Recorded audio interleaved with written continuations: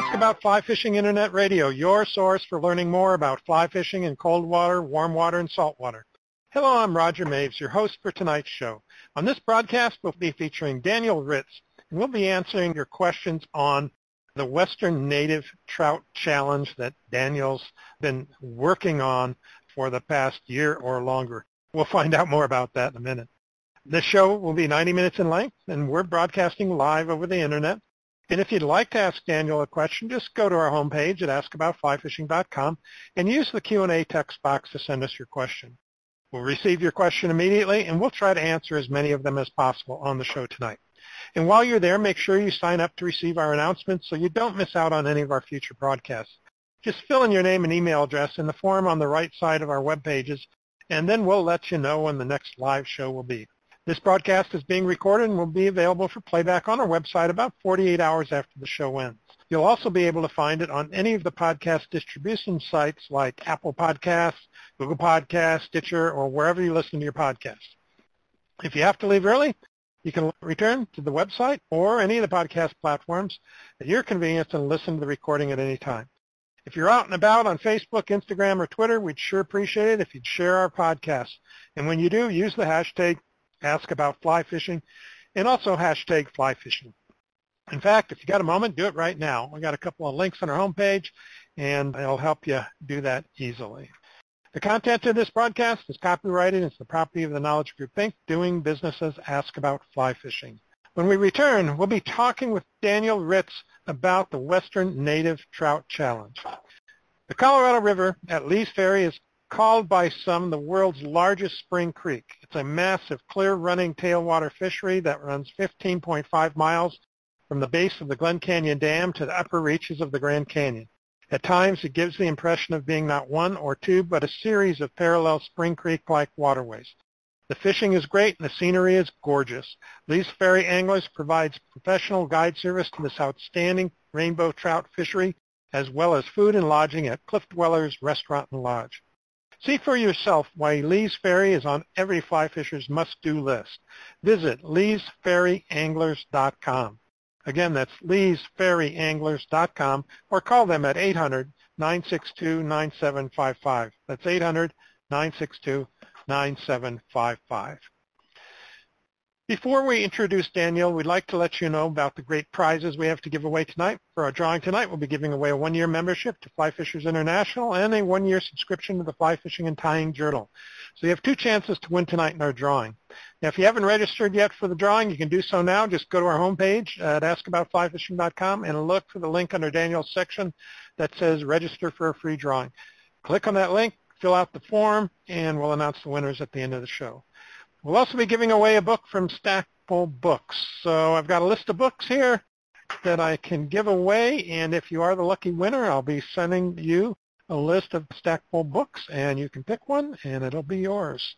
So here's what you have to do to win this. At the end of the show, I'll be asking a question. Sometimes it's a one- or two-part question, and it's going to be about something that Daniel and I talk about during the show. You have to be the first person to send that answer in along with your name and location. And if you are the first person, then you'll win that book from Stackpole Books. So listen closely, take notes, type fast, and maybe you'll win a book from Stackpole Books. And by the way, just to check out all the things that Stackpole offers, you can go to stackpolebooks.com, and they're a great publisher with a lot of great titles. Our guest tonight is Daniel Ritz. Daniel is an outdoor journalist and writer based in Boise, Idaho, and he's a former editor at the Dana Point Times. Ritz's work have been published by Trout Unlimited, Orvis, Western Native Trout Initiative, Backcountry Anglers, Hunters and Anglers, Outdoor Idaho Magazine, Alaska Sporting Journal, Fish Alaska Magazine, and Visit Idaho. Most recently, Daniel created a 24-part series sharing the experience of his Western Native Trout Challenge that was published by Trout Unlimited, Orvis, Western Native Trout Initiative, and the Montana Fly Company. In it, he wrote personal experience-based essays and the natural history and science-based species profiles for each of the 20 native trout and char species available to anglers within the western 12 states of the United States. Western Native Trout on Western Public Lands, his full-length article in Backcountry Journal for Backcountry Hunters and Anglers, will be available in early 2022. Currently, Daniel volunteers as the communications coordinator for the TED Trueblood chapter of Trout Unlimited and Idaho Backcountry Hunters and Anglers. And in 2020, Ritz founded Jack's Experience Trading Company, and his editorial focus is contemporary issues regarding the conservation, the environment, outdoor recreation, and legislation. Daniel, welcome to Ask About Fly Fishing Internet Radio. Hey, Roger. Thanks for having me. Yeah, good to have you. Hard to get you off the water. I fished today. It was fantastic. Oh, did you? Yeah. Has the weather been gorgeous up there too? Yeah. It's cooling down, which is nice. It was a long, hot summer, as I know a lot of the West experience. But it's cooling down here, and it's nice to have a nice, quiet evening. And the work kind of promoting the conclusion of this series has been just as much work as, if you can call it work, as actually doing it. So it's been good to get a little respite out on the water here at home. Where were you fishing today? What water? Just here in town. The Boise River is a fantastic fishery that runs right through town, and we are very lucky to have such a resource available. And it's minutes away from my house, so just got out to go cast the rod. I'm practicing my two-hand casting technique and just got out for a little bit of practice and happened to get a few fish along the way. Well, good for you. Good. Well, let's, I don't know that everybody knows. I was unaware of this until we first talked, but why don't you tell us about the Western Native Trout Challenge? What is it, and what have you been pursuing here for months? Sure. I'm happy to share the Western Native Trout Challenge, and just I'm going to try to define it as top level as I can, but just so everybody knows, the Western Native Trout Challenge has a fantastic website that I would encourage everybody to go visit and check out. In summary, the Western Native Trout Challenge is hosted by what's called the Western Native Trout Initiative, which is a partnership of the 12 western states, which focuses on recovering and restoring habitats for the purpose of enabling sustainability and growth of our native trout and char species. Salmonid species, I guess, would be appropriate. So for the last 6 months, since April, I have been more or less completely on the road pursuing the Western Native Trout Challenge, which is a framework for, there's different levels that you can pursue. I pursued what's called the Master Caster Pursuit for them, which is 18 of the native trout and char species of the western 12 states, in all 12 states. So I have traveled all 12 states. I caught 18 of the 20 available native species, and we can get into what that means a little bit, but 18 of the 20 available native trout and char species of the western United States. So I've been doing that and just wrapped it up. Sorry to jump ahead, but just wrapped it up a couple of weeks ago, and happy to say that this is a life-changing experience. Western Native Trout Challenge and Western Native Trout Initiative, check them out. What's it involve? What do you have to do, and what do you get at the end other than self-satisfaction? I'm really sorry. Yeah, self-satisfaction and a lot of good memories. I'm wearing a really cool hat right now that I thought was going to be a little promo freebie, but it actually fits really nicely. But besides what you get, really, what the idea is that you go out and whatever level or whatever way that you want to pursue your Western Native Trout Challenge, it's a $25 entry fee that you pay before you begin your pursuit, and then you document the fish that you catch. And the idea is that there are no overlapping same species for different states. So for example, if I was going to count a Yellowstone cutthroat trout in Wyoming, I could not then count that for my fish that would be represented for, let's say, Utah or Idaho. They have to be different, and there's different levels to where you have the expert level, which is 6 trout species across the 4 states, so there's no duplicate species across the states. There's the advanced, which is 12 of the 20 trout species across 8 states, and then I pursued, there's 18 trout species across the 12 states, and that's your master level there, and you go and you document them as you catch them. You can do it in any variety of angling. It is catch and release, and again, you do register before. They want you to register before you go to ensure that you're obeying all of your various state regulations, federal regulations as well, and just want to make sure that everybody's in tune, which is part of the fun as it is, and you document those the fish that you catch as you go. You submit them at the end, and you're rewarded with there's a certificate and some recognition there. You're listed on their website, but that money goes directly towards conservation and towards the future of the largely, at least threatened, I'll call them socially threatened, native species of the West. So it's, I don't know, Roger, we're fly fishing. I've spent $25 on much less than that. So yeah. Few spools of tippet to do that. Yes, exactly. So how do you document your catches? It's going to be any photograph. You do not have to be in the photograph, so you can do it by yourself. I actually did most of this trip by myself. I was living out of my truck, and I have a Canon camera that I use for photos for the stories. You don't have to. You can use a phone. You can, following conservation general guidance, it's preferable, and I know Trout Unlimited would really prefer to have those photos of the fish in the water. This is a conservation project, so any sort of sustainable practices would absolutely be encouraged, but it doesn't have to be per se. You don't have to be in the photo. It does not have to be a grip and grin with your face to prove that you're there. You submit those photos too, and they go through their board, which is the Western Native Trout Challenge is made up of representatives from each of the 12 states, as well as a few of the federal agencies that oversee what's called their steering committee. And they're not looking to critique or pick apart your submissions, but if you look at their website, and they have these fantastic maps that showcase a really clear definition what the states consider to be the native habitat of these species, you can be led right into where you need to be, and you let them know where you caught it, and it's a really fun process that I found to be a really contextually dense angling experience. It changes it from what happens to you into what you are participating in. Mm-hmm. Okay. Now, when was the Western Native Trout Challenge created? 2019. 2019. So it's relatively new. Yeah. And it was created for the purpose of kind of promoting conservation of these species in the different states, in general conservation for fishing, right? Yes. Therese Thompson, who is the coordinator of the Western Native Trout Initiative, their guidance for the challenge is really simply to raise awareness of the existing Western Native Trout species. Raising awareness, the funds go directly to conservation. The initiative is a fundraising partner in many of these fish habitat partnerships across the West, which are a combination of federal agencies and state agencies. They can also be privately supported by donations, which I'm sure they would love a plug for. If I had any money, I would gladly give it to them because they're doing fantastic work, which I've seen in person on the road as I've gone. But yeah, it's largely just to raise awareness, to raise consciousness of our Western Native trout, which was extraordinarily impactful to me in my origin of fly fishing. Right. What gave you the idea to pursue the challenge in the first place?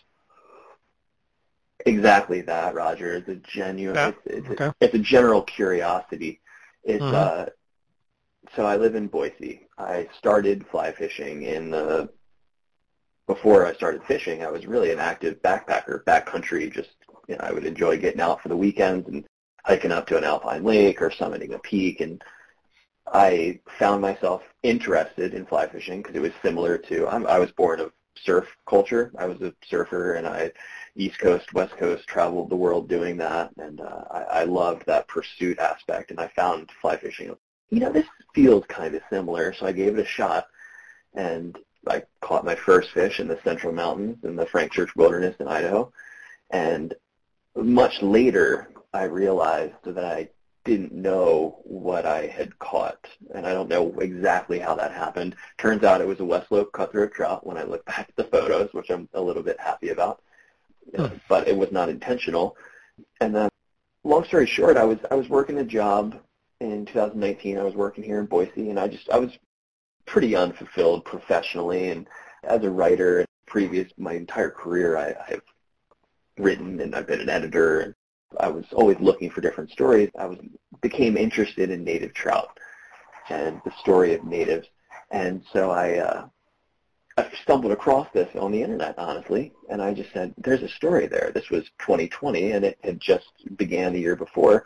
And I said, there's a real story there. There's something to this. And so I started to form my own. It was just pulling at me, and it got me interested in the various native trout challenges and slams, as they call them, across the country. And that led me to Brett Prettyman, who is the communications coordinator for Trout Unlimited. And he and I just hit it off like that. I just snapped in case you can't hear that. And we hit it off and started a conversation, and he agreed that there was a story there, and we were off to the races. That was winter of 2020, and in the spring, I was on the road. And what were your initial plans on how to finance the travels and the whole project? I was pretty set that I wanted to be doing something different. I wanted to get back to chasing stories, and I wanted to get back to writing about experiences and occasions in places that I cared about and that I thought were important and sort of exemplary. I don't consider myself exemplary in literally any way, but I think that there are occasions that you can place yourself into that can be shared, that other people can take something away from. And so my initial plans were I took off late into the fall, through the winter, all the way through the spring. I kind of hibernated, and I saved as best I could. And then as I started to really share this story with Trout Unlimited, with the Western Native Trout Initiative, with Backcountry Hunters and Anglers, these different threads started to show themselves. And I realized that it is a project such as this, not the challenge as a normal sane person would do it. $25 is not challenging, but this was a real investment for me. I said, there's something to be born from this. And so, yeah, I just started paving a way to see who would want to be a part of this and what value it could offer to different folks. So you were able to get some sponsors to help with financing the trip for you? Yeah, I'm very fortunate. Out of the gates, like I said, Trout Unlimited was behind it, and it just inherently ingrained in that was they were matched. The Western Native Trout Initiative supported that and really wanted this story to get out and to be told and thought it was of value to them. That was great. That was totally my pitching, and I reached out. I thought there will be an upcoming story in Backcountry Journal for Backcountry Hunters and Anglers where it's focused exclusively on Western Native Trout on Western public lands. I think you said that on the intro, but I was on the beach at Pyramid Lake starting the first of a multi-part trip for Lahontan cutthroat trout when I talked to Katie McAuliffe of BHA. When I got the sign-off that, that sounds great, we're all in. And it has just been an experience of one great partner after another. And from a couple of those, Brett and I met Chris. The initial phone call was Brett Prettyman and Chris Hunt of Trout Unlimited, an esteemed author in his own right. I can't believe I'm saying that I'm working with him. And Therese, and then the guys from Orvis. And we brought on Orvis, who wanted to be a part of this and a supporting partner. And I hope I can say that because I don't know if they support the show, but they supported me, and I'm very grateful for it. Yeah. But they came in and supported me with financial opportunities and also with a lot of great gear that I would have done it regardless, but it probably would have been a struggle, and that was very lucky for that. And Montana Fly Company, because, Roger, I'm not a pro fisherman, and so there's a lot of flies in trees across the West. And so I appreciate them filling up a few boxes before we left. I'm very grateful and very lucky. Yeah, well, we do have, and we've had, other writers on the show. In fact, John Garrick. And next show, I'm interviewing Randy Wayne White, who's written some 40-some books, and outdoors and fishing and novels and stuff. And so I always like to kind of dig into writers, how they get things done, and because there's other aspiring writers out there that want to know, well, maybe I could do something. Where's the story I could follow? So that's where I want to dig in. Dan in Seattle was asking, how did you budget for this? You said you're living out of your car, so this wasn't deluxe Hiltons that you were budgeting for, was it? No, and I didn't budget nearly enough. Mostly gas is the biggest thing, and pursuing your Western Native Trout Challenge is not a financially challenging excursion per se. The way that I did it, when you're, I'm going from New Mexico straight to Central California. That's 1,000 miles that I covered and a couple of tanks of gas and a F-150, and it adds up pretty quickly. I took off. Yeah. I was fully committed to this, and I think I'm going to kind of combine these two questions, ideas into one, if that's okay. But I think with the pursuit of sponsors, and I really wasn't looking for sponsors, and I will be completely open in saying that I was a little bit hesitant of brand like Orvis or Montana even coming in. But when we opened this conversation, how supportive they were into the whole idea, and how, there was no product shots or no any sort of, like, the value that I was bringing to this is what they wanted to be a part of, and so it felt like a genuine, natural thing. I think that was key, and that really brought into this whole pursuit. I just took off. I was fully committed. To, like, this was going to be my investment personally, professionally, financially into a future. And I firmly believe, and I have had life experiences that have led me to believe that, I just sort of took off, and I sat out the better part of, we were all sitting at home anyway for COVID, right? And I sat it out. I sat home and tried to put it in the mattress, or under the mattress, I'm sorry, and at the end of it came out and said, I'm going to give this a real honest go and use all the training and sort of skills that I have to make something real and hopefully valuable. And I think it turned out into something that hopefully people are proud of and enjoy. Yeah, good. Listen, Daniel, we need to take a quick break, but when we come back, we'll talk more about the challenge and your journeys and see what it was all about. So hang tight. We'll be right back. There are not many places in the world where you can fly fish for permit, tarpon, bonefish, and snook all within a few miles of each other. But you can in Belize. When you fish with Charlie Leslie Fly Fishing, you're on a private island and are only minutes away from some of the finest fly fishing in Belize. You'll start out from Placencia and take just a 30-minute boat ride to your lodging on the island. And once you're there, you'll be fishing lagoons full of tarpon and targeting permit on the flats of Permit Alley. Bonefish and snook are ready for your cast as well. Charlie Leslie, with over 50 years of experience in the waters of Belize, and his son Marlon Leslie, and the other hand-picked guides know the waters like no others.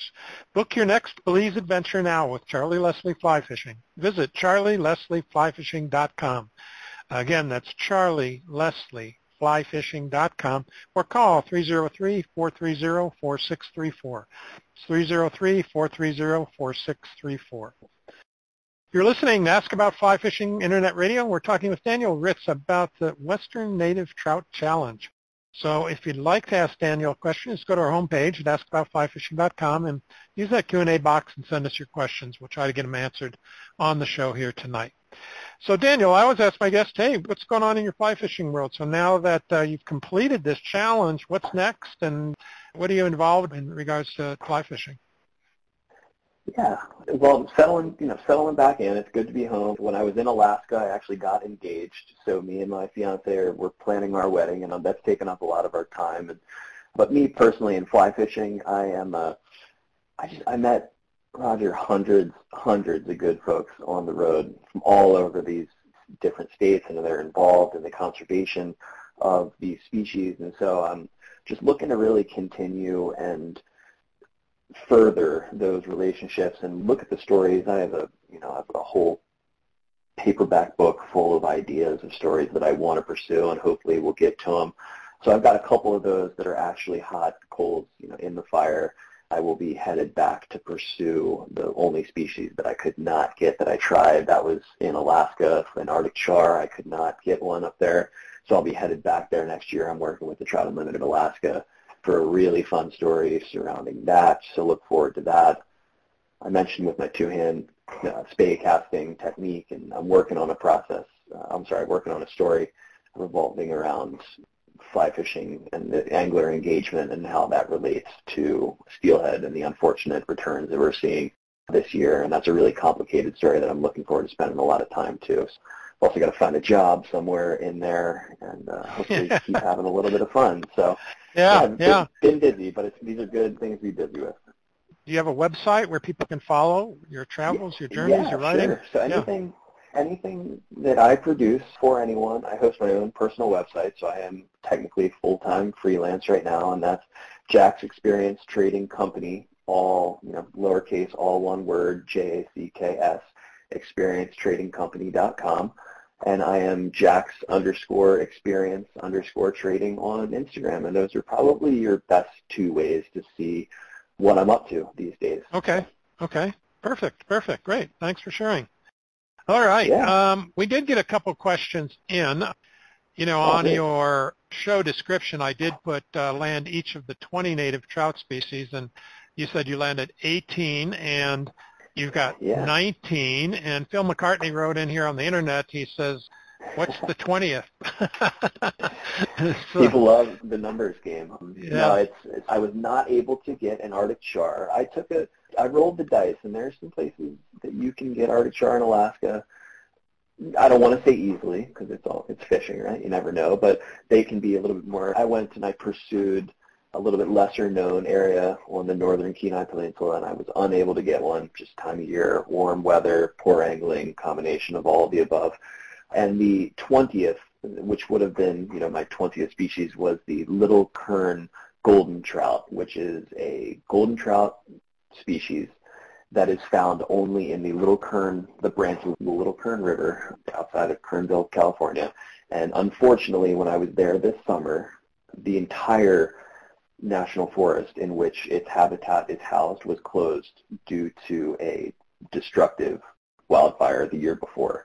So I was actually unable to even pursue that one. I did go out there and check out the area, and I saw it, and I was successful in pursuing the other two native species that inhabit that same drainage, the California golden trout, which a lot of people don't know that's where its home range is. They're across the west, but that's where they're from, as well as the Kern River rainbow trout, which is its own subspecies of rainbow trout. Okay, good. The couple of, thinking back on some of this, there was a question here, I think, on the internet. Oh, yeah. So when did you start? When did you actually start? And you said you just finished up this past week, right? A couple of weeks ago. A couple of weeks ago? Okay. Started in the very end of April, very beginning of May.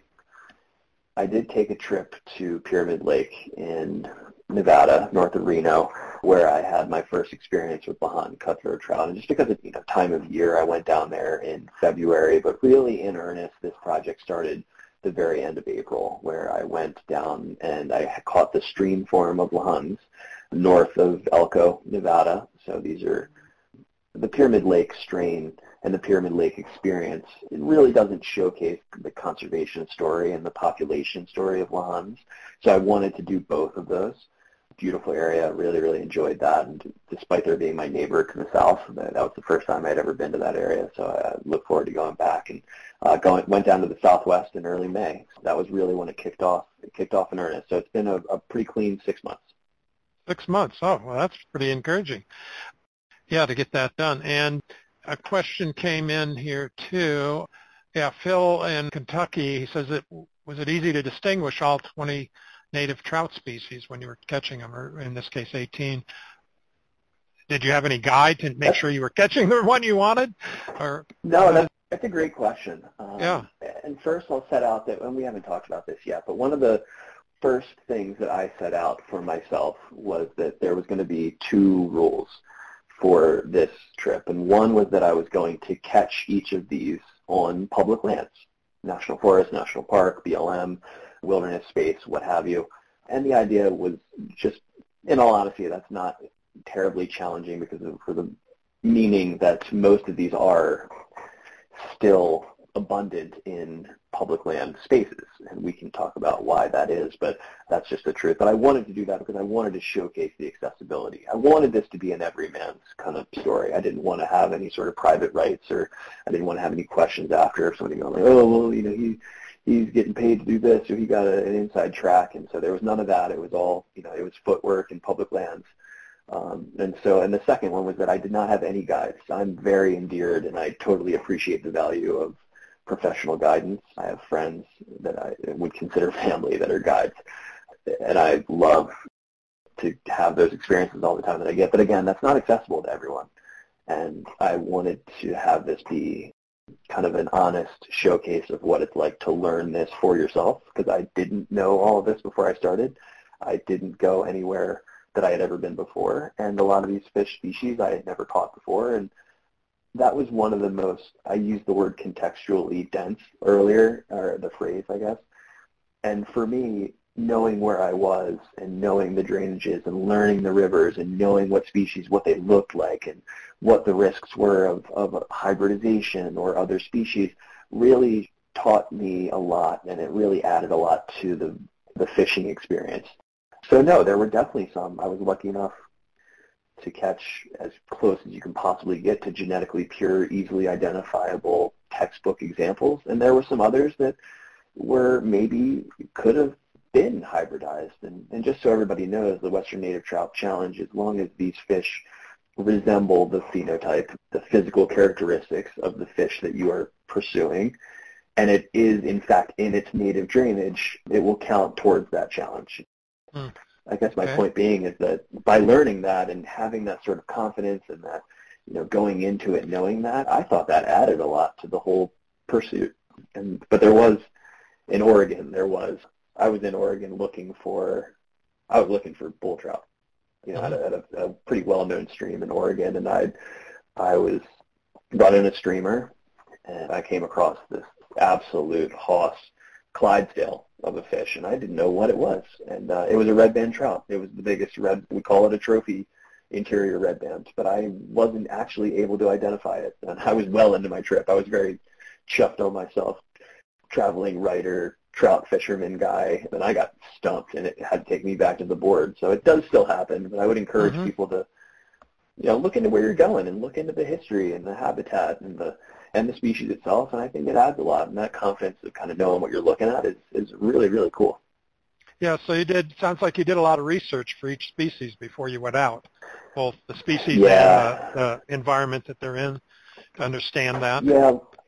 Yeah, like I said, and this is something to where I myself, academically, I was a journalist. I was a reporter and then an editor and a managing editor and things, and it does help to know how to look at those things, but I think that was an experience that I do talk about in a couple of these stories where I think we look at our state agencies and even our federal agencies, which federal agencies can be kind of tough to get into and to really engage with just because they're so busy and they're spread so thin. But like your state and area biologists and things, like they're not just there to serve you with regulations and rules. They're not just beat cops, in the environment per se, and I'm not trying to demean anybody by that. Like, these are members of your community, and they're experts, and they're scientists, and, like, just give them a call. The beauty of all of these things, and, like, it's all available, but you have to learn how to read a map. You have to learn how to read, an environmental impact report or to read a management plan. And I think that's a fantastic experience. And sure, it can be frustrating. And they're massive, make sure you buy a new package of toner before you start printing them out. But I just thought that was a really valuable lesson. These people are so nice, and they're so willing to talk about what they love. And, if you respect what they do, they'll respect what you're doing too. And I think that engagement with growing that community and not just like the fishing experience was one of the most valuable takeaways from this whole trip.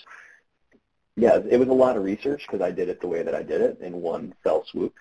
There was 6 months of planning before 6 months of fishing. But I think on an individual level, you could do that. And I think a lot of people would enjoy that engagement. And I think that helps with that relationship with your agencies. Yeah. It's just quite, it sounds like you just learned a lot about a lot of different things besides just going and catching the fish themselves. You made it into, a really complete experience for yourself there, which is nice. Now, if somebody wants to pursue this, are there maps and so forth, for the challenge where they tell you where these drainages are and so forth? Or? Yeah, so I would say first check your state agency websites because they are there, but they might be harder to find. And then write this one down, the Western Native Trout Challenge.org. And they have what they call fish maps on there. And they're so well done, and they're beautifully laid out, and they're organized by the fish species, and they're layered and colored to where you can see what is recognized as the native.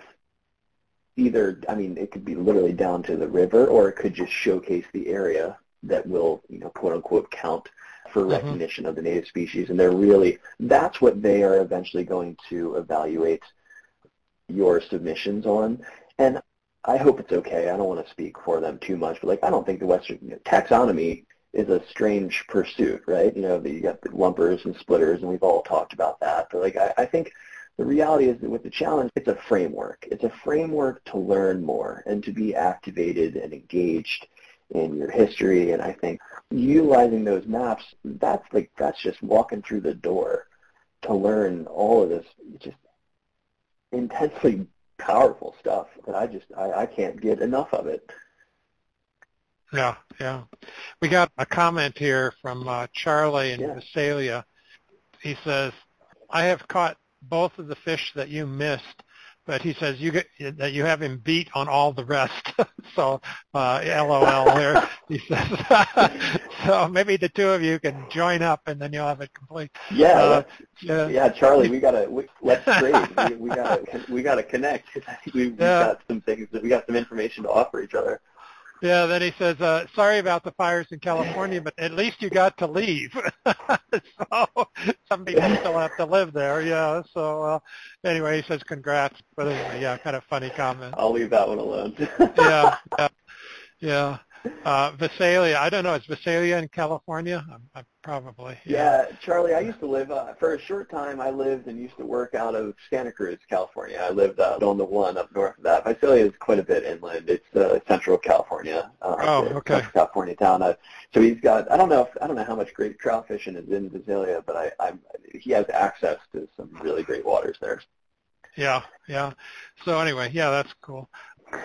So let's talk about, let's take a quick break here, and then before I get into the fish and the places and so forth that I want to talk about. So let's take a quick break and come right back, and we'll dive into some of the trout you caught, some of the places you went, and some stories about your journeys. So hang tight, we'll be right back. Enrico Puglisi Flies pride themselves with creating unique and one-of-a-kind flies and fly tying material. Enrico has been experimenting with durable synthetic and natural materials to create flies that catch fish for more than 20 years. His innovative products, including brushes, fibers, and components, have made a major impact on the direction of saltwater fly fishing, and his methods and materials are respected worldwide. Whether you want your flies hand-tied for you or you'd like to tie your own, be sure to visit Enrico Puglisi Flies and browse through their online catalog. Visit epflies.com. That's epflies.com, and do a little shopping today.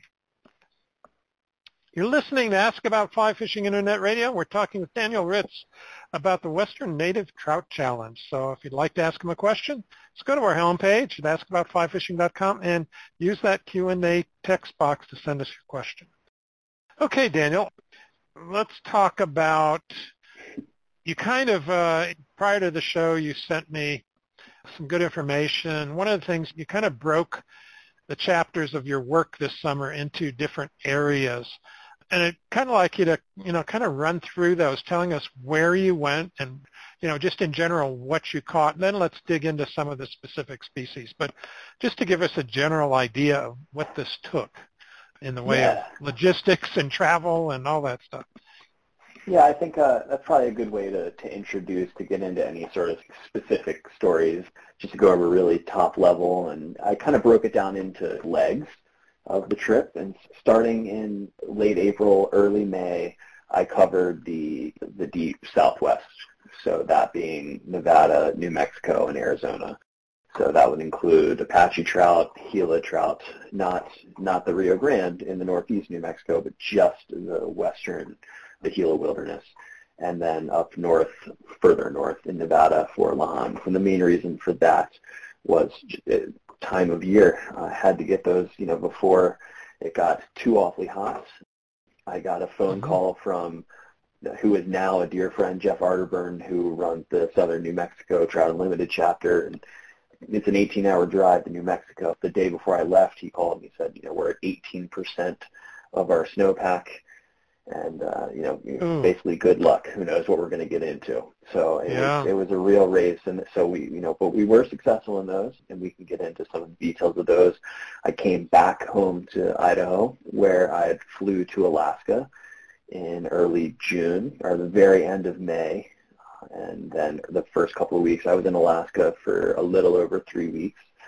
Flew to Juneau where I fished for coastal cutthroat trout and Dolly Varden with Mark Hieronymus at Trout Unlimited, flew up to Fairbanks from there where I got, lake trout and Arctic grayling with Oliver Ankens, the president of the Fairbanks chapter of Trout Unlimited, drove down south central for Alaskan rainbow, and then over to my failing pursuit for Arctic char, came back and did a Northern Rockies trek where I completed the Wyoming cut slam for all the native cutthroat species of Wyoming, starting in the lesser-known West Slope cutthroat trout that still exists within Yellowstone National Park that very few people are aware of, and then down to Utah where I completed the Utah cutthroat slam, down to Colorado, to northeast New Mexico, then up with Toner Mitchell of Trout Unlimited.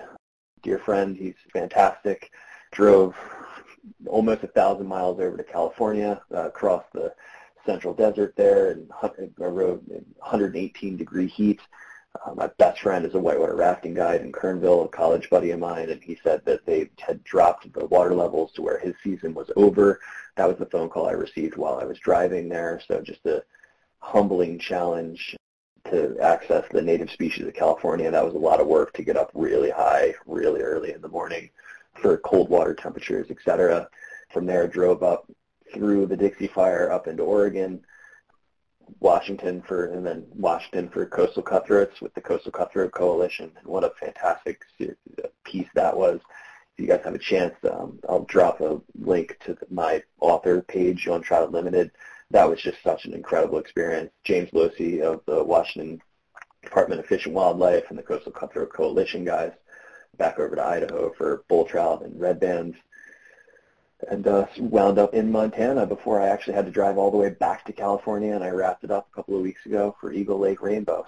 So I did a big lap essentially around the western United States, but through the Rockies, down south, all the way west, north, and back home, and here I am, just a hair shy of the 40th parallel.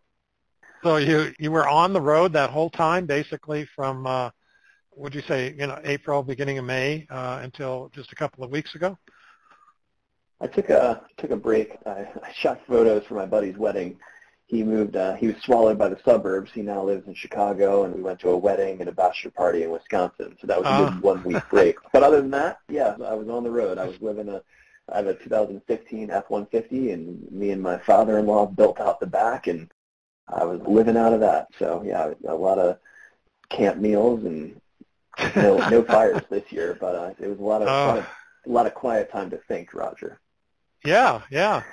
Make notes and write, and all that driving too. Plenty of time to think.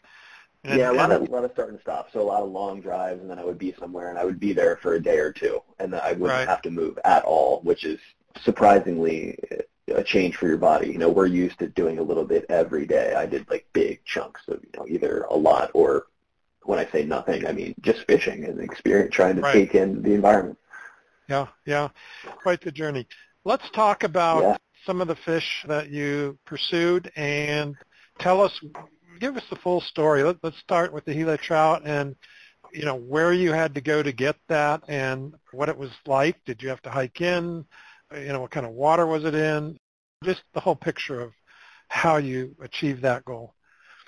Sure. And if I miss any points that you think people would be interested in, just throw them at me after I kind of get done. But starting with the Gila, so the Gila trout is indigenous to really like a three-river waterway in western New Mexico. I went into the Gila National Forest, where I met up with some of the New Mexico Trout Unlimited folks, where they were doing some conservation and restoration work on one of the streams. And the Gila trout is the furthest southern trout in the United States, to my understanding. And just the experience that they have had over the millennia of wildfire, and when I showed up, Roger, going to this creek to meet these folks, and I drove over, there's a sign. Everybody's seen them. There's one of those signs, National Forest sign, this creek. And I get there and I cross it, and I realize that I'm driving across the dry riverbed. And and then I go into, and the landscape down there where we saw I believe, and forgive me if I'm wrong, I believe it was 2006 2016 was the largest wildfire in the history of New Mexico. And it just absolutely wiped out what was thought to be these integral populations of Gila trout. And in the long run, what some of these actually turned out to do is that they actually cleaned out the invasive species, and the only species that remained and maintained were the native Gila trout. And I just thought that was the most remarkable story. And maybe everybody's heard this, but I had not. And how that was my first real lesson. I just got punched in the face with this perseverance of these native species and how perfectly adept they are to these habitats.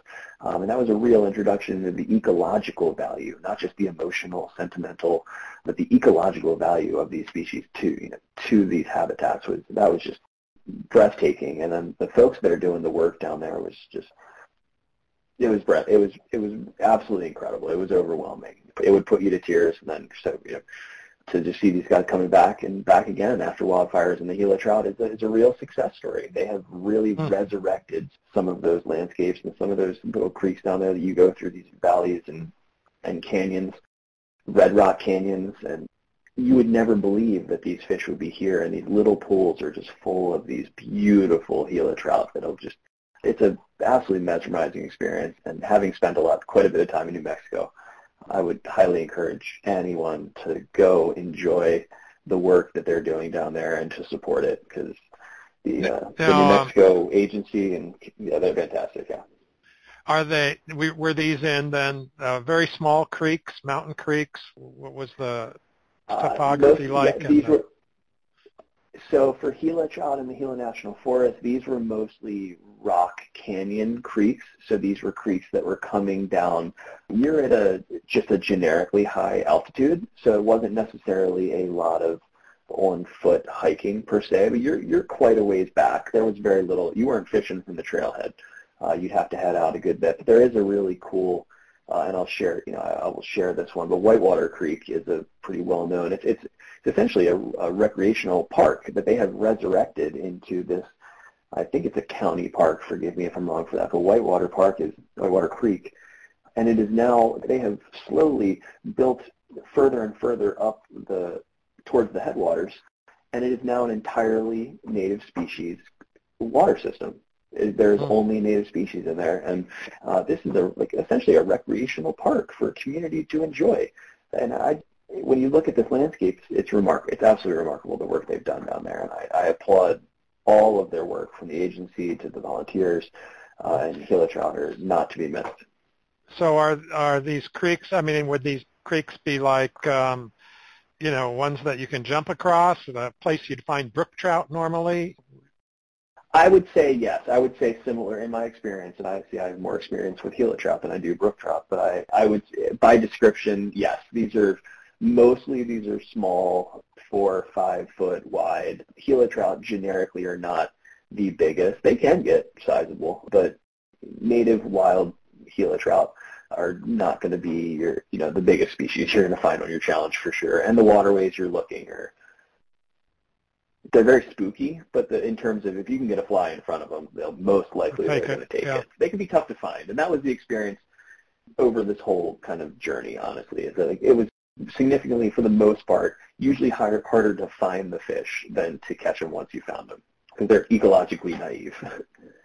Yeah. And it sounds like, and correct me if I'm wrong, but when you went to these areas or prior to going to these areas, you connected with Trout Unlimited chapters and or the Fish and Wildlife people or whoever is doing the conservation efforts and got some background on where to go and what to look for and how to fish it and that kind of thing. Yeah.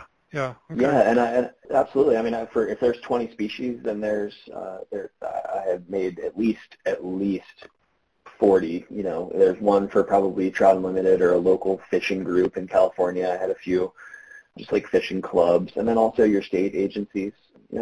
Everybody got a call, and that's I had a lot of assist and support from my kind of partners in this group, but making those calls that's really the biggest takeaway from this whole thing, that kind of community, and seeing how many. I was not expecting Roger to have my faith in humanity restored by this trip. I thought it was going to be, if anything, a little bit depressing, and it really was. So sorry. we digress.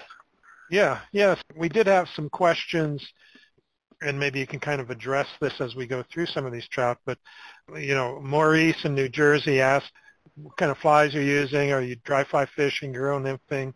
And Ken Ibergers, I can't pronounce his last name. Anyway, asking what flies to use in unfamiliar waters. So were these contacts that you came across giving you ideas on flies to use, or were you studying the hatches in the area or just how did you approach that? I mean, I'm a pretty committed generalist, I have to admit. If anybody's looking for counting the numbers of hairs on the hackle, and that's just not my game, and I think that's really cool, but it's just not how I approach my fishing. There were a few that were much more specified.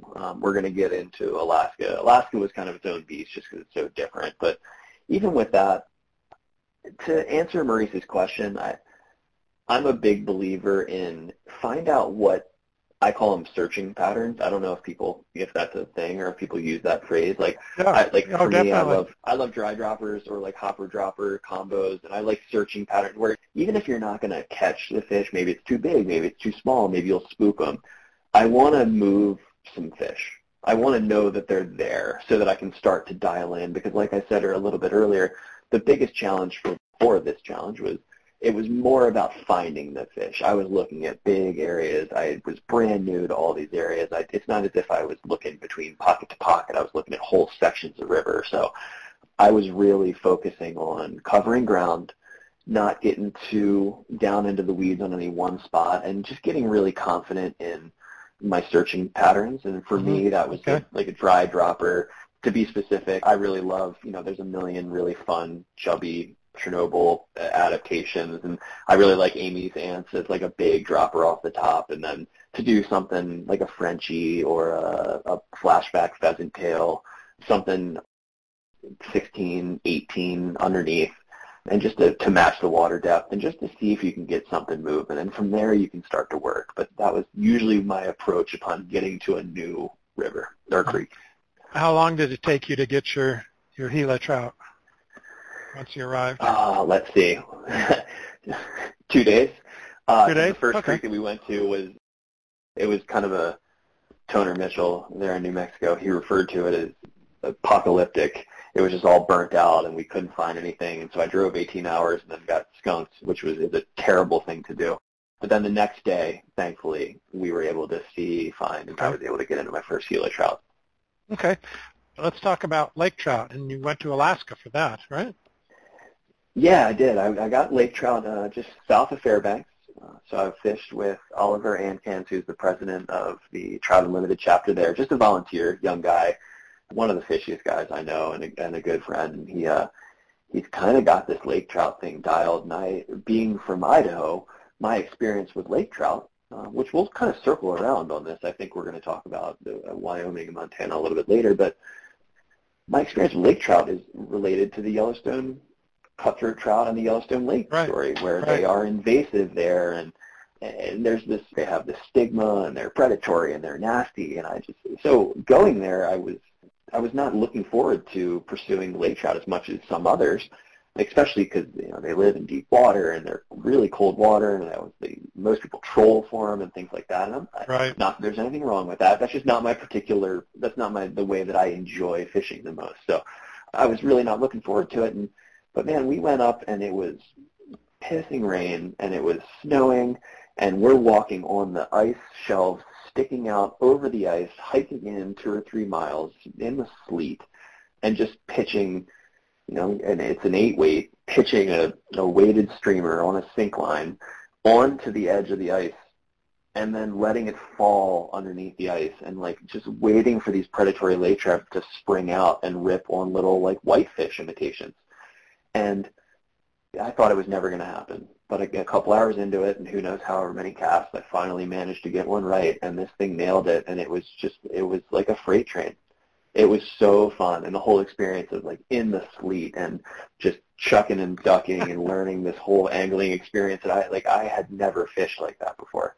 And so that was it was just, it absolutely blew my mind. And those things just bulldog and they roll. And this is kind of embarrassing to say, but I'm not a generations-long fly fisherman. That was the first fish that I ever had kind of line me, Roger. It took me, and I didn't give it line. Like, I tried to just really hold it back, and it just ran off with my fly. And it just broke me off. It tested me. I tried to pull it, and it didn't want to. You know, my buddy Oliver, he's just yelling, "Give it line! Give it line!" Yeah. He's screaming up the, you know. And I was trying to just play it because I had never had anything really give me a run for my money like that. I was very quickly humbled in Alaska, which was, I don't know, it felt good. It felt like it should happen there, you know. Yeah.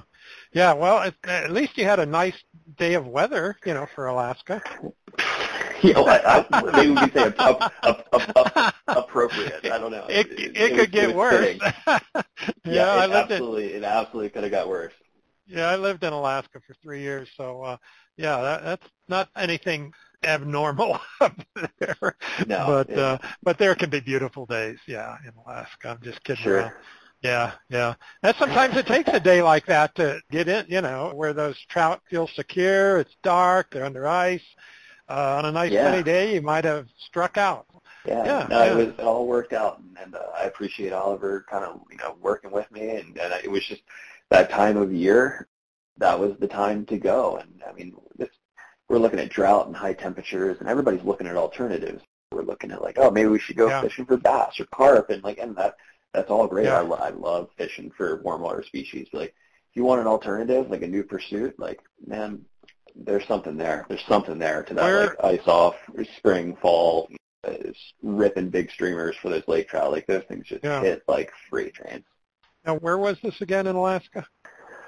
South of Fairbanks. I was in the Alaska range. I'm going to try to keep my invite to go back, and I'm not going to give the specific area, but there's a few lakes that are on the interior there in the Alaska range that have lake trout. Yeah. Okay. And that's what you went there specifically for, was just lake trout, not the grayling? We fished grayling outside of Delta Junction, and we did fish and again, the grayling fishing was unreal. And for me, being from Boise, and I always like to kind of joke around and call myself like I'm that Western Rocky Mountain, like ballerina fly fisherman, you know, where it's dry flies or die kind of thing. And the grayling fishing was lights out, and it was just such a remarkable experience of just holding that trophy. Like, outside Delta Junction, there's a couple of rivers, and I mean, we were looking at like real trophy grayling, 22-inch plus grayling, and holding one of those things that they're like a whitefish, but they're rounder.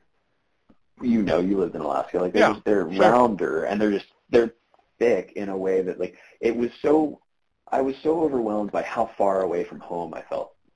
I was so far away from home. That to me was the moment in the trip where I just went like, this is what it's all about. Like, that was the most, like, exotic feeling I had had. Yeah. I'm sure folks in Alaska kind of laughed at that when I said it, but I was like, no, really, this is like, I was blown away by that experience, but it was, that was great. Beautiful rivers up there. Let me take another quick break here, and we'll come back, and we'll talk about bull trout, western slope cutthroat trout, and Yellowstone cutthroat trout. So we'll wind it up with those three. So hang tight. Be right back. Fly Fishers International needs your support. Its conservation projects at both the national and club level are addressing critical issues of importance to fly fishers. The organization provides grants to help with restoration of habitats like Wolf Creek in Idaho and Sands Creek in Delaware County, New York, and funds projects that collect valuable data about fish and their habitats, like the Peacock Bass Study in Miami, Florida. FFI's core values remain unchanged: to serve as a strong advocate for fly fishing in all waters for all fish, and to preserve and to promote the arts of fly casting and fly tying, and to help ensure future generations can continue to enjoy these one-of-a-kind experiences. These efforts won't be nearly as effective without your help. If you're not already a member, we invite you to join Fly Fishers International as they work to cultivate conservation, education, and community within the sport of fly fishing. Join Fly Fishers International today and help support their fine work. For more information, go to their website at flyfishersinternational.org. That's flyfishersinternational.org. You're listening to Ask About Fly Fishing Internet Radio, and we're talking with Daniel Ritz about the Western Native Trout Challenge. So if you have any questions, type them in on the homepage of Ask About Fly Fishing and we'll try to get them answered here. So Phil from Kentucky wrote in here and asked, was there a favorite native trout species that you caught? And if so, why was it your favorite?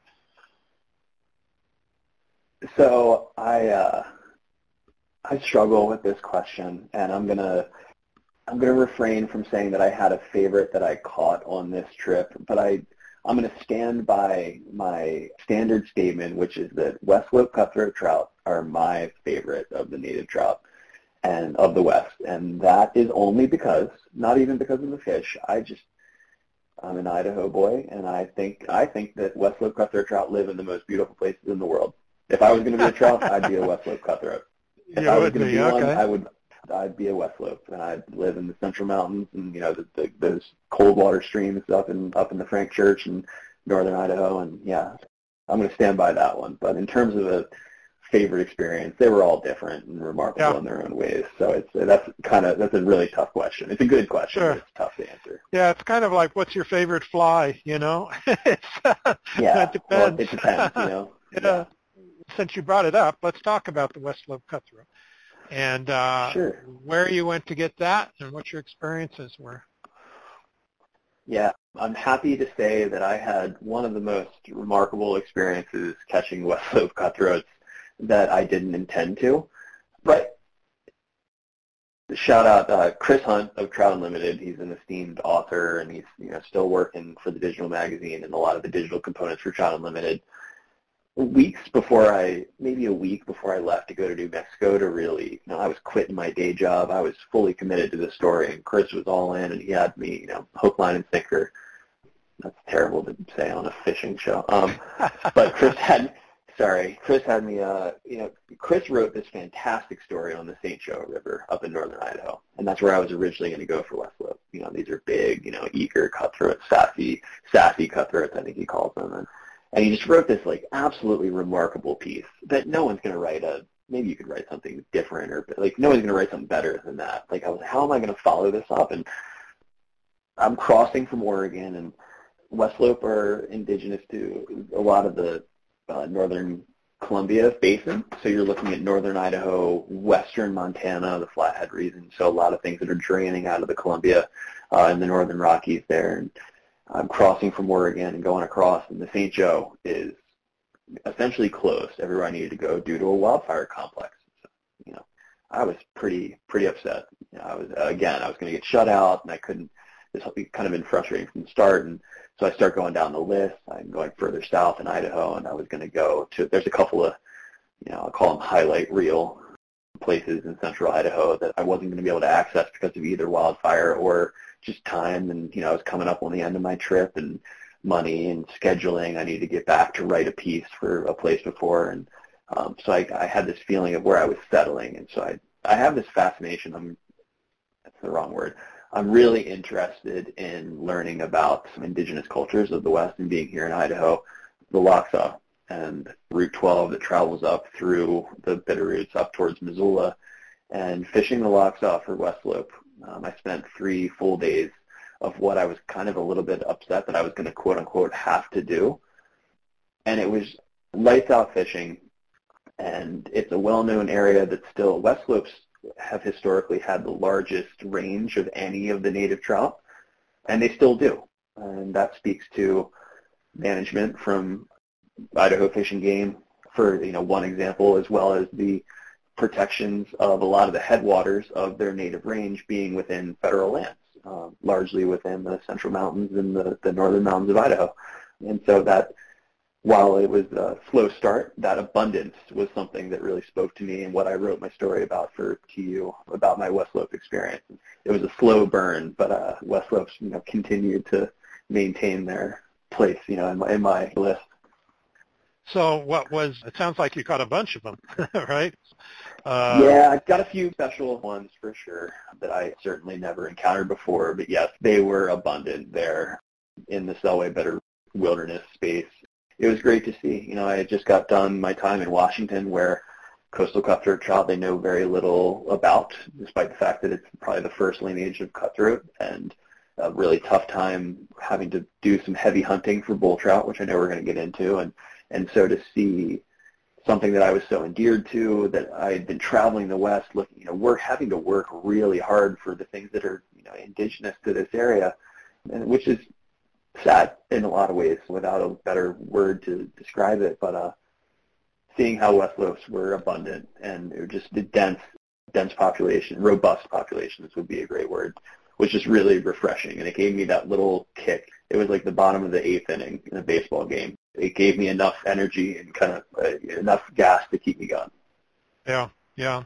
We're running short on time here. We got about 10 minutes left to finish up, but Okay. Let's talk about the bull trout experience then. Yeah, well, pretty short story, honestly. So that's a good place to go.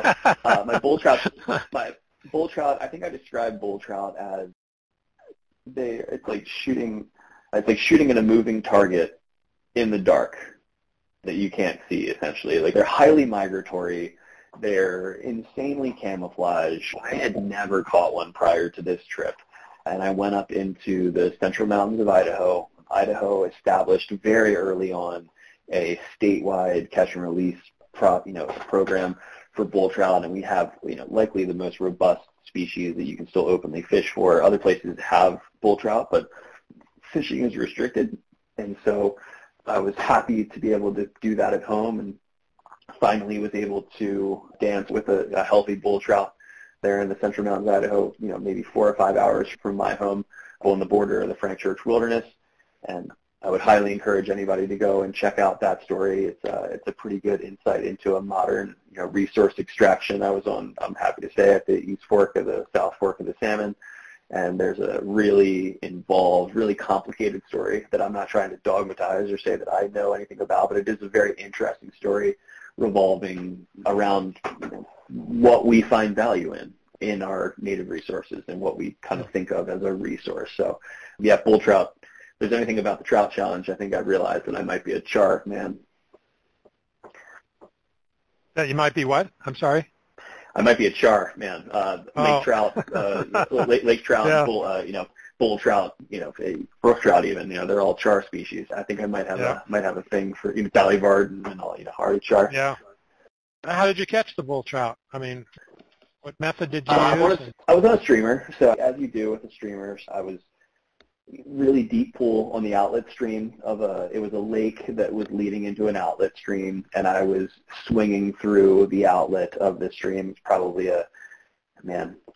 12 to 15 foot deep pool, pitching off, basically off the rock bank on the other side, letting it sink down, on a sink tip with a small, I say small, but it was a full size sculpin imitation, and just kind of letting that thing swing through. And you often don't see them, and it's the habitat, and you have the time of year, and they're there, and they kind of come up from the depths. They hide, they hide under brush, and so just really just trying to make sure that you get down and you have something that looks like a bait fish imitation that they would be appealing to them. So yeah, on a streamer is usually the way to go. And then luckily further downstream, one of my favorite bull trout was probably an 8-inch juvenile bull trout, just showing that there was like a healthy, young, just beautifully, vibrantly colored bull trout just living, in this stream, which was a real sign of the future and kind of a sign of this hope of population of a federally endangered species. And so that was, while it was not one of these 40-inch Clydesdales that you see people with photos and things on Instagram, that might have been the bull trout that really won me over more than anyone. Yeah. That could do it. Okay, lastly, Yellowstone cutthroat. Yeah. A lot of people think of Yellowstones as just like the icon cutthroat species, and I couldn't disagree with that. I think I caught Yellowstones in more places statewide, than any other species on this trip, in Idaho and Utah and Montana and Wyoming, and just the eagerness that Yellowstones have to take big flies, and just the way that they live in what I felt was sort of the textbook definitions of trouty areas, and you see a bend with a soft corner, and you're like, that's where a cutthroat would live, and then bang, it's there, and just fishing for them in the Yellowstone National Park and up in a couple of places in Montana.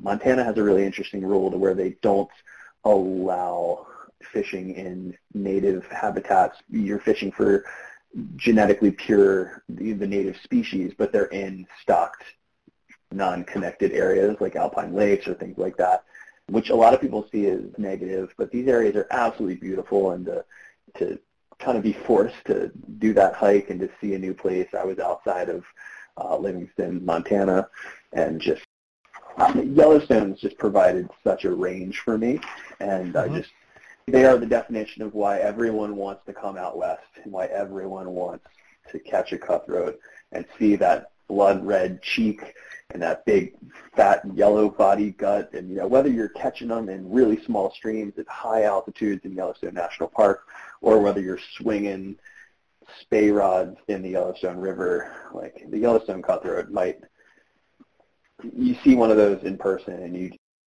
I've said this along my whole trip, it's hard to summarize this whole experience and like what native trout mean in any one sentence, but I will guarantee you that when you go, you'll know. And I think a Yellowstone cutthroat might be the one that you catch when you go, and Yeah. So I don't know. I know it's very basic sounding, but it's really true. So you can, I would just, that's a great entry into the Western experience. Yeah. And then thankfully there are a lot of places.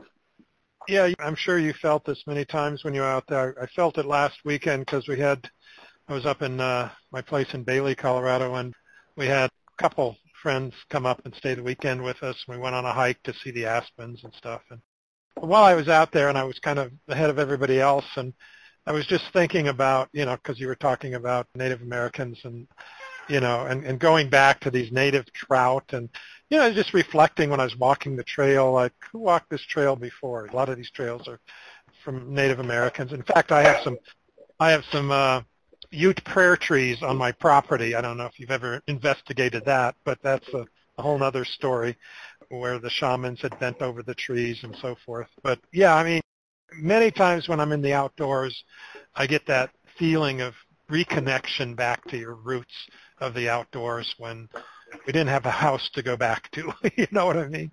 So sure. Yeah.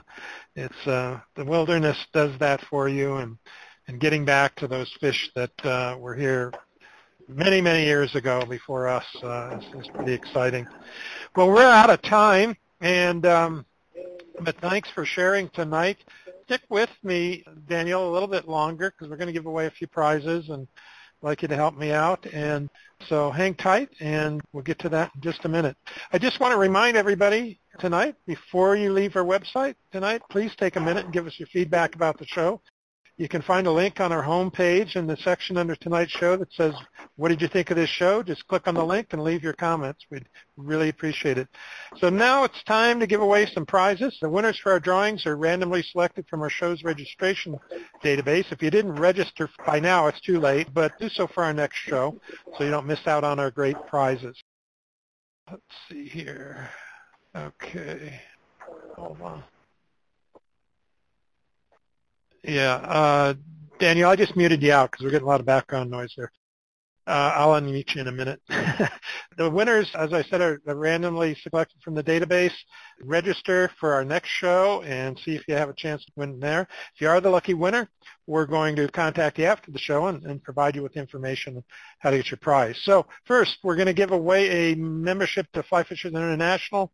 To learn more about FFI, go to flyfishersinternational.org. flyfishersinternational.org. And so let me fire up the database. We're going to give away that membership. And it looks like our winner is Rodney Gilge in Washington. So Rodney, congratulations. I'm sure you're going to enjoy your membership. And next up is the Fly Fishing and Tying Journal subscription from AmatoBooks.com. Go to AmatoBooks.com. Check out all the publications. They have many books on fly fishing, so check them out. And our winner for that is Jim Grove in Alabama. So congratulations, Jim. And congratulations to both you gentlemen tonight. I'm sure you're going to enjoy your prizes. And now, Daniel, we're going to give away a book. And I'm going to pull a question out of what we talked about tonight. The question is, name Name one of the species that Daniel would still like to catch out of the 20 that he was going after. Name one of those two fish. You just go to our form on our homepage, fill out that form with your name and your location and your answer, and we'll first one in will win. Celebrating my failures, Roger. Well, I couldn't really say name one of the other ones. That'd be too easy. And let's see here if we have a winner. Let's see, get some answers coming in here. I've got an Arctic char. Yes, I think, Daniel, that was one of them, correct? That is correct. I did not get an Arctic char. So I didn't mean to rain on your parade. Sorry about that. But Daniel Ito, Kent, Washington. Congratulations, Daniel. Congratulations. Hey, at least it went to a Daniel. See? There you go. I love it. I love it. Yeah, there we go. Good job, Daniel, being quick on the keyboard there. I've got your email address. Daniel, put in your mailing address, your shipping address into the same box, and then we'll get this book shipped out to you. So thanks for paying attention and listening to the show and sticking with us. Really appreciate it. Daniel, I really appreciate you being with us, and it's a pleasure talking with you about your journeys and your adventures, and sounds like a great thing to do, and I'm sure you've inspired a lot of people to do so themselves. So thank you so much for being here tonight. Thank you, Roger. I appreciate you having me, and anybody that has any questions or needs anything at all, I fully encourage you to reach out, and I wish you the best of luck. Yeah, great. And they can reach you through your website, right? Yep, through my website, or probably Instagram's probably the best place to find me. So you can just look up my name, and it shouldn't be too hard. Okay, great. Thanks, Daniel. Well, hopefully you've all found our podcast archive on our website. If you haven't, just look for that link in the top line menu for the podcast archive. Go there. I think we're up to 347 shows there in the archive now. So check it out. Search with the keyword search, and you'll find shows on just about anything I think you'd want to find information on. So enjoy, explore, have fun. Our next broadcast will be on November 3rd, 7 p.m. Mountain, 9 p.m. Eastern Time. And on that show, I'm going to interview Randy White. And our topic for the show will be Randy Wayne White Tells All, maybe. So Randy is a New York Times best-selling author of 45 novels. Randy was a light tackle fishing guide in Tarpon Bay Marine and Sanibel Island for 13 years, did more than 3,000 charters, and draws heavily on those experiences for his novels about marine biologist Doc Ford and his quirky pals at Dinkins Bay. His series of novels about fishing guide Hannah Smith has also received critical acclaim. Join us to learn more about Randy's writing career, how he started, where he gets his ideas, what motivates him, and of course there's going to be a few humorous stories about his travels in the fishing world. Be sure to add this upcoming show to your calendar. Just click on that Add to Calendar button below his photo on our homepage, and you'll be all set. So we'd like to thank Fly Fishers International, Amato Books, Lee's Ferry Anglers, Charlie Leslie Fly Fishing, and Enrico Puglisi Flies for sponsoring our show tonight. And don't forget to visit our website, askaboutflyfishing.com, and make sure you're signed up to receive our announcements so you don't miss out on any of our future broadcasts. Thanks for listening to Ask About Fly Fishing Internet Radio. We hope you enjoyed the show. That's it. Good night, everyone, and good fishing.